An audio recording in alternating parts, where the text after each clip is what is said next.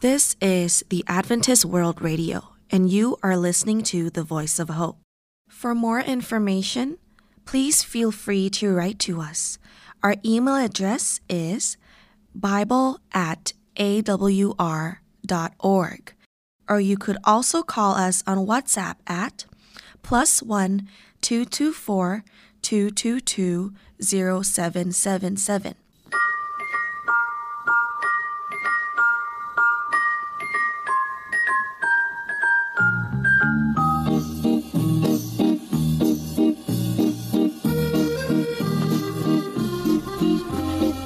Hello and welcome to Wavescan, the international DX program from Adventist World Radio. Researched and written in Indianapolis by Dr. Adrian Peterson and in Los Angeles by Ray Robinson, and produced in the studios of WRMI Shortwave in Okeechobee, Florida. I'm Jeff White. This is edition NWS775 for release on Sunday, December 31st, 2023, New Year's Eve. And on today's program, we'll have Bermuda, Part 2, Shortwave and Marine Radio. We'll talk with Marcel Rommerts about the state of shortwave in Europe. And the World Radio TV Handbook 2024 edition is now out.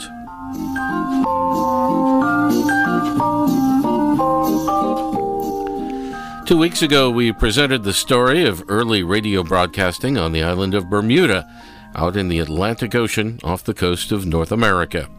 In our program today, we present the next episode in our Bermuda story, covering the shortwave portion. Thanks, Jeff. Yes, if you remember, back in 1927 was when British amateur broadcaster Gerald Marcuse was on the air with his famous shortwave station G2NM. He sometimes played music records over the air, and sometimes he just chatted amateur radio style with whoever joined him in any part of the world. On several of those early occasions, Marcuse talked with an amateur radio operator located in Bermuda, and he also played music recordings over the air. The amateur radio operator in Bermuda, whose name and call sign are no longer known, received these programs from England on his own radio receiver, and he then often rebroadcast them live for the benefit of other amateur radio operators further south in the Caribbean. These spontaneous radio broadcasts were the very first attempts at radio broadcasting in Bermuda. That was in 1927. Well, 6 years later, a communication station was installed at Hamilton, Bermuda, and it was given the primary call sign ZFA.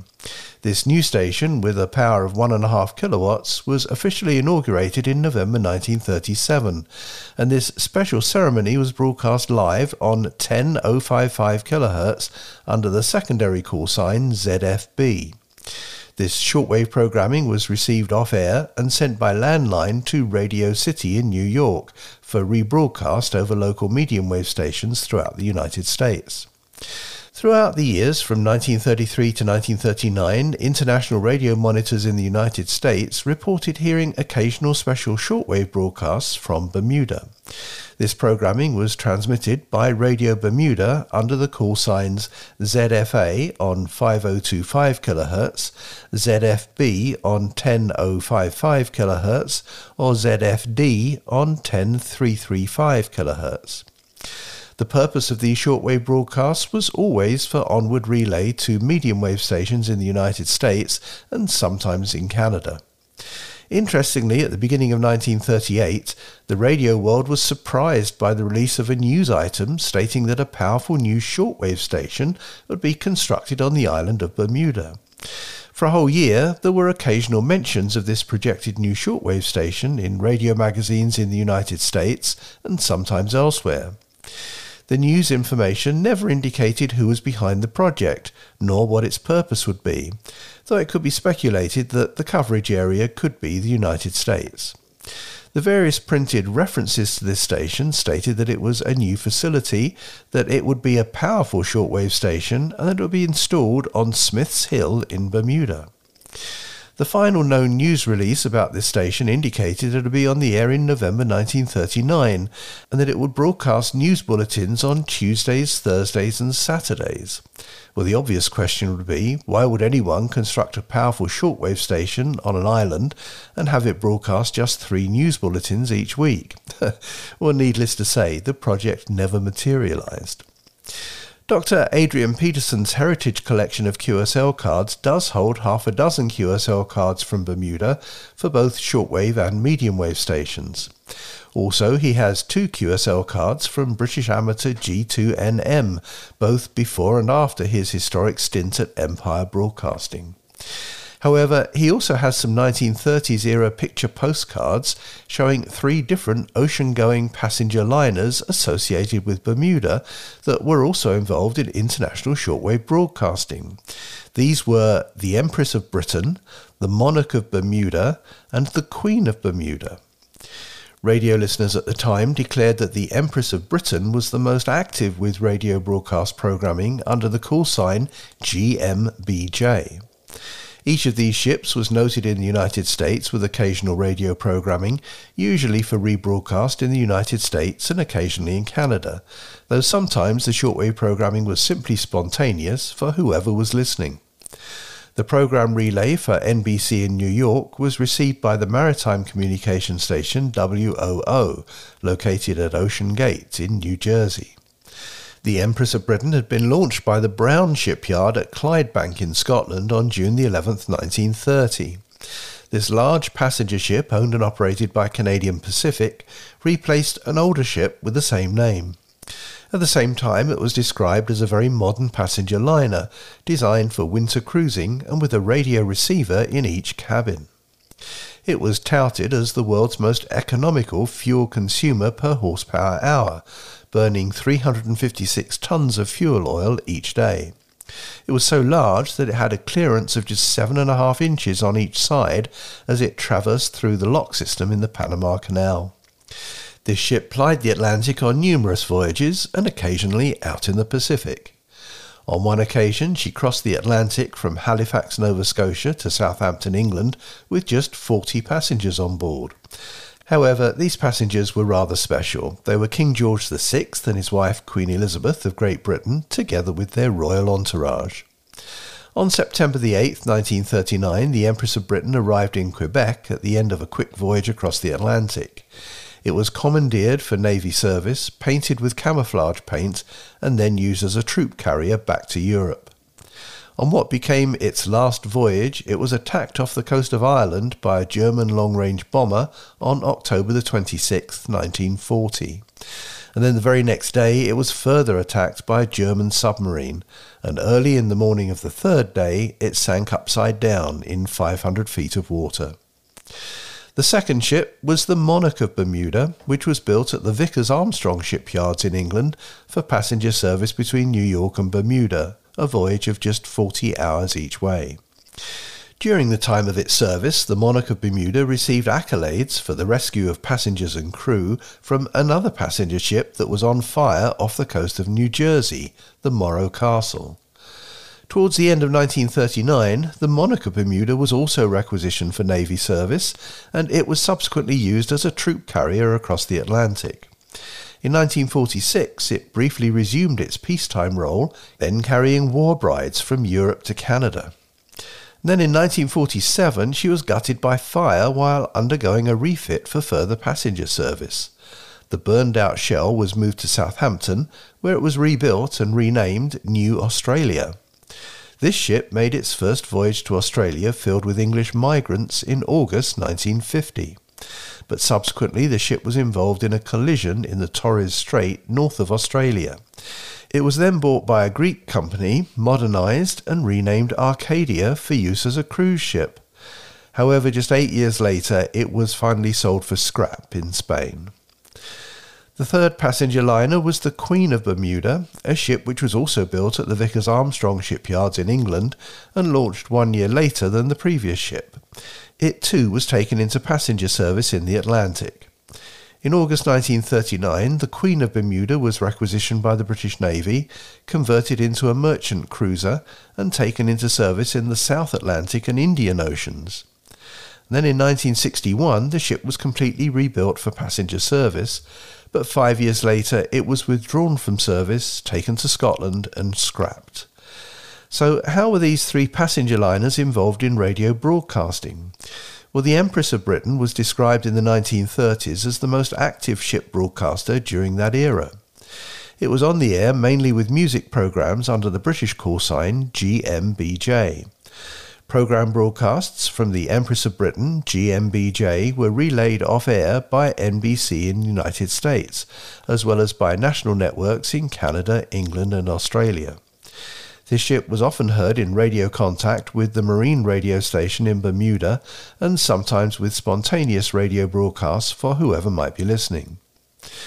The monarch of Bermuda was often heard in contact with Bermuda radio and New York radio during the 1930s, and it was noted also with occasional spontaneous radio broadcasts and with relays to local medium wave stations in the United States. This ship was operated under several consecutive call signs, such as the British-registered GTSD and the Canadian-registered VTSX and VQJM.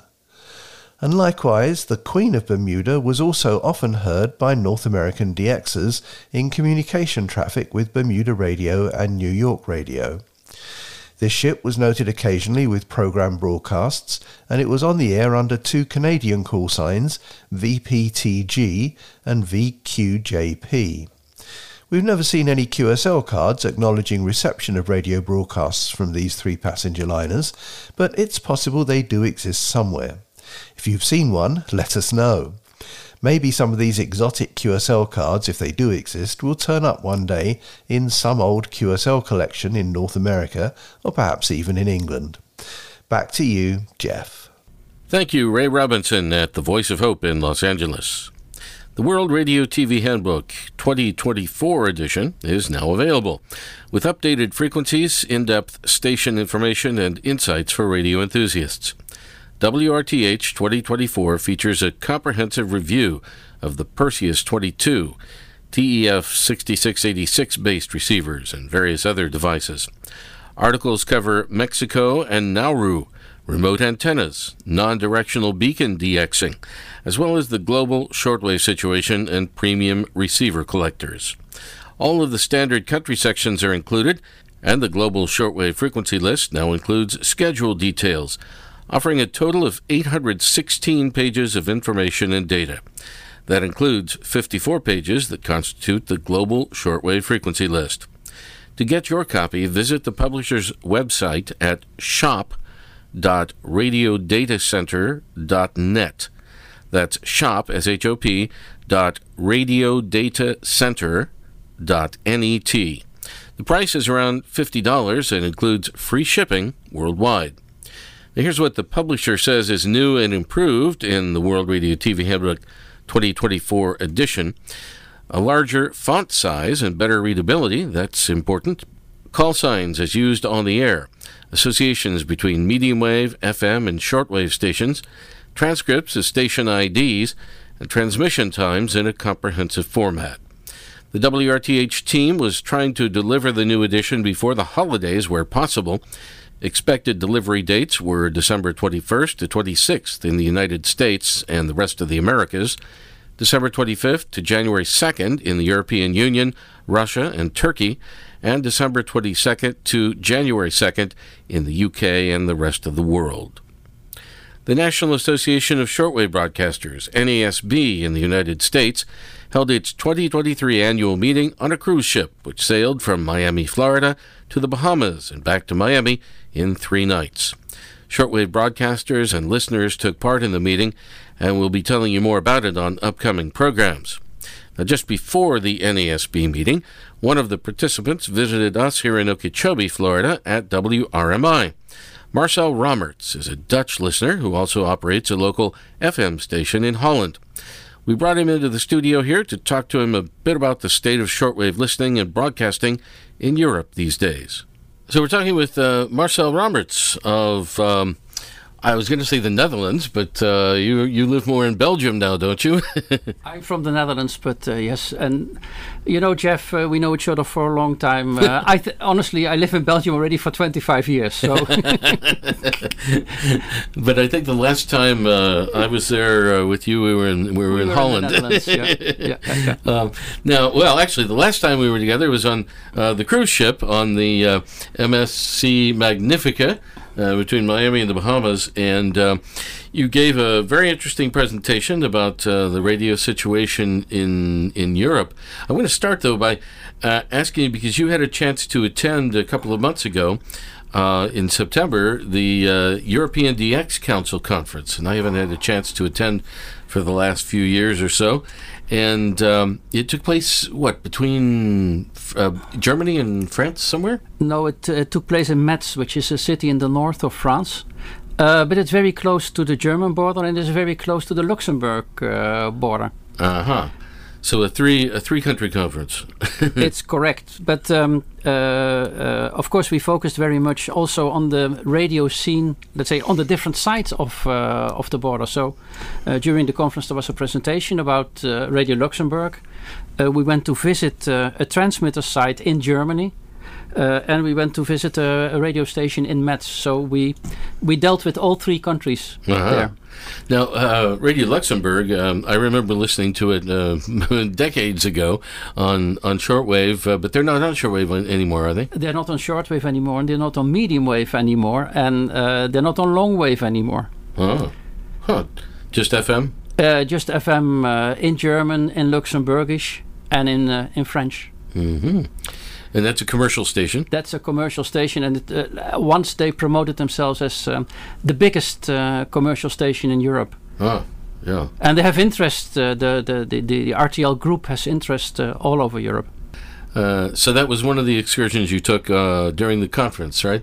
No. We during the conference we didn't go to Luxembourg. There were some of the conference participants who, after the conference, went to Luxembourg and basically to see inaccessible transmitter sites because either they are broken down, they're being broken down, they're being reused, repurposed. Of course, the transmitter sites, and there are huge transmitter towers, antenna towers in Luxembourg, because the reach from by FM from there is quite good. But for the rest, everything that's linked with long wave and medium wave is not accessible anymore, and it's being broken down. Are the shortwave transmitters gone? I think they're gone, yes.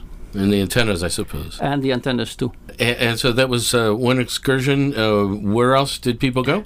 We had a very nice excursion because we visited the former transmitter site of the long wave station Radio Europe 1 or Europe 1, which was a French language radio station. It is a French language station, but the transmitter was located in Germany in near a city called Velsberg, and this was a very powerful long wave station. I think they were switched off 2 years ago, and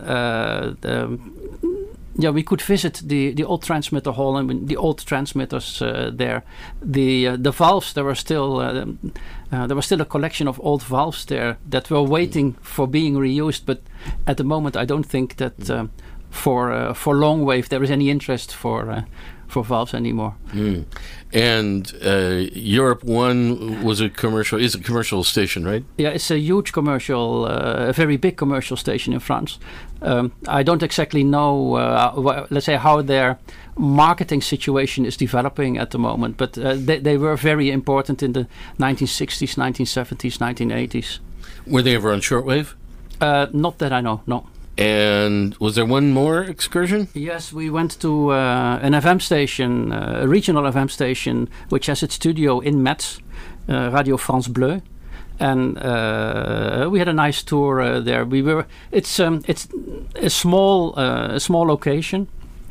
We had to be split in two groups. We were with about 25 people. But they had to cut the 25 people in two groups because otherwise it didn't really fit. But if I remember well, they will move to a bigger studio location next year. But the conference itself was in Metz, is that right? Yeah, it was in Metz in a hotel with nice facilities. And besides, of course, talking about radio, we socialized and we had a guided walk through Metz. Nice things to see there, and of course presentations. There were two presentations that rather impressed me, that I think were very useful. There was a presentation by Harald Süß from Austria, who talked about how you still can get QSLs and QSL verifications. And there was a presentation by Idun Rits, about the long-wave station in Denmark that will close down at the end of the year. Huh. What were Harald's secrets to getting QSLs nowadays? By being as personal as possible and being persistent, and just not see a QSL verification as something that is automatically generated by a computer. I mean, you really need to incentivize, to personalize your communication, and that increases chances. And I can vouch for that because Harald has sent us a number of reception reports here at WRMI over the years too. So there were about 25 participants from various countries? From various countries across Europe, France, Germany, the UK, Denmark, Finland. A little bit spread, not the big numbers that we have seen, or the bigger numbers that we have seen in the past. In the past, also there were overseas participants. They were not there this year. I mean, of course, let's say Metz is not an easy location to get to, but who knows? Next year, the conference decided that next year we are going to take up an invitation from Finnish DXers to have a conference organized in Estonia. And I think we were all looking forward to this, not only to go to Estonia and talk about radio there, but also to connect with the Finnish DX community, which is still rather active and alive. Yeah, they're one of the biggest DX groups in Europe, I think. Yeah. So Estonia next year. Did they decide on dates? No, there was no talk about. There is certainly not a final date yet. I think when there is, it will be publicly announced. Mm-hmm. I think it's EDXC.org is their site. Yes, that's the website. Yeah. So in Eastern Europe next year. Now, the last time I was at the EDXC was in two cities, in Bratislava and in Vienna. They're right next to each other. Part of it was in each city. And there were a lot of people I remember from Eastern Europe. Were there any Eastern Europeans this year? No, not really. And honestly, I mean, I need to correct you there. Ah. I mean, we don't talk about East and West Europe anymore. Okay. And in fact, Estonia, I mean, they don't, certainly, even in the past, they don't see each other as East Europeans. They're really, I mean, they belong to Scandinavia. They're Scandinavian people. They're tall, blonde people there. So, and their language and their culture is very close to Finnish. Yeah. Okay. Well, that sounds like it was an interesting meeting. And what is the situation like in general with shortwave in Europe? I know you told me off microphone here that there was a committee formed to discuss how to. Well, you can explain it better. Yes, I mean at the end of the conference there was some kind of discussion following a comment from Alfredo Controneo, saying, "Guys, we think." And let me just interject that Alfredo Controneo is with Italian Radio Relay Service, which transmits this program, Wavescan. Yeah. Okay, and a common friend of ours. Yes. He launched the idea of, I mean, we should talk to each other, we should brainstorm each other.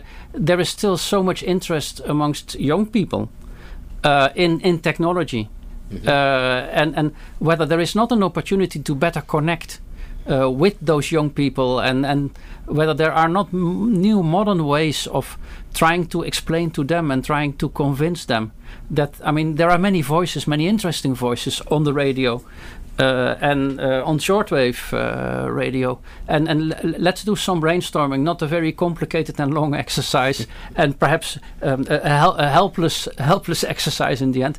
No, I mean, let's try to be very focused, and let's try to be very creative, and let's try to be very target oriented, and invent some things that we could think of together in order to reach out to those young people.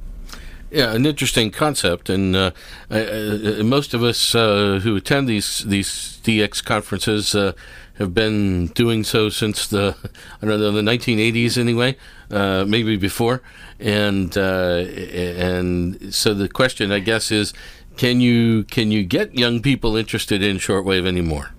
I mean, that's of course a key question. But can you get young people interested in radio at all anymore? I guess exactly. But I mean, for that we need to, and this is also something that Alfredo mentioned. I mean, we also perhaps need to talk to these people, or we need to perhaps read a little bit, or use our knowledge on and trying to understand, let's say, what young people nowadays are looking for. But I think, in a world that becomes ever more complicated, political balances of power are changing, where perhaps everybody's talking about the internet, but in conflict situations, can you really rely on internet? And is the information on internet honest information? That was Marcel Rommerts of the Netherlands talking with us in the Wavescan studio in Okeechobee just prior to the NASB annual meeting at the beginning of December. We'll have the second part of that interview for you next week.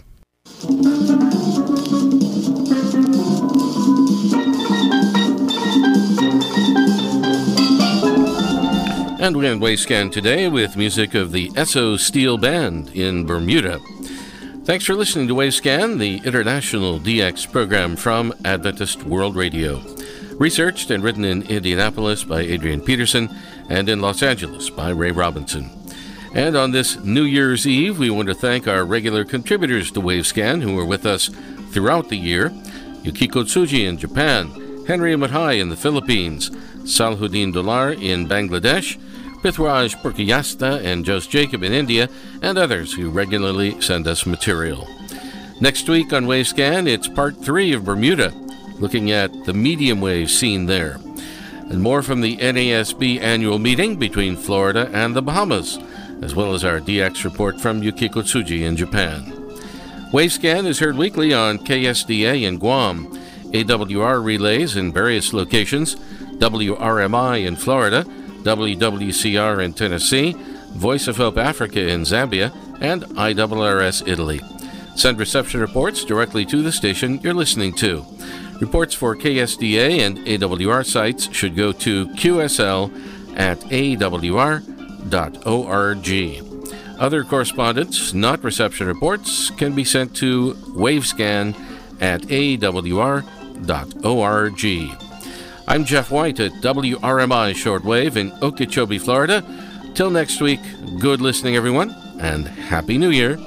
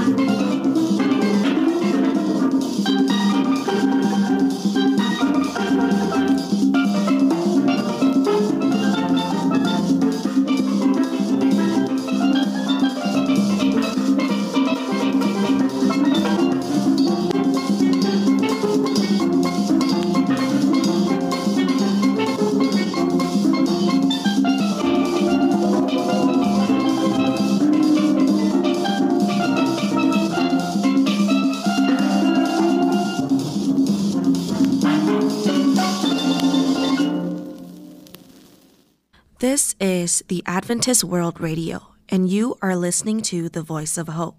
For more information, please feel free to write to us. Our email address is bible@awr.org, or you could also call us on WhatsApp at +1 224 222 0777.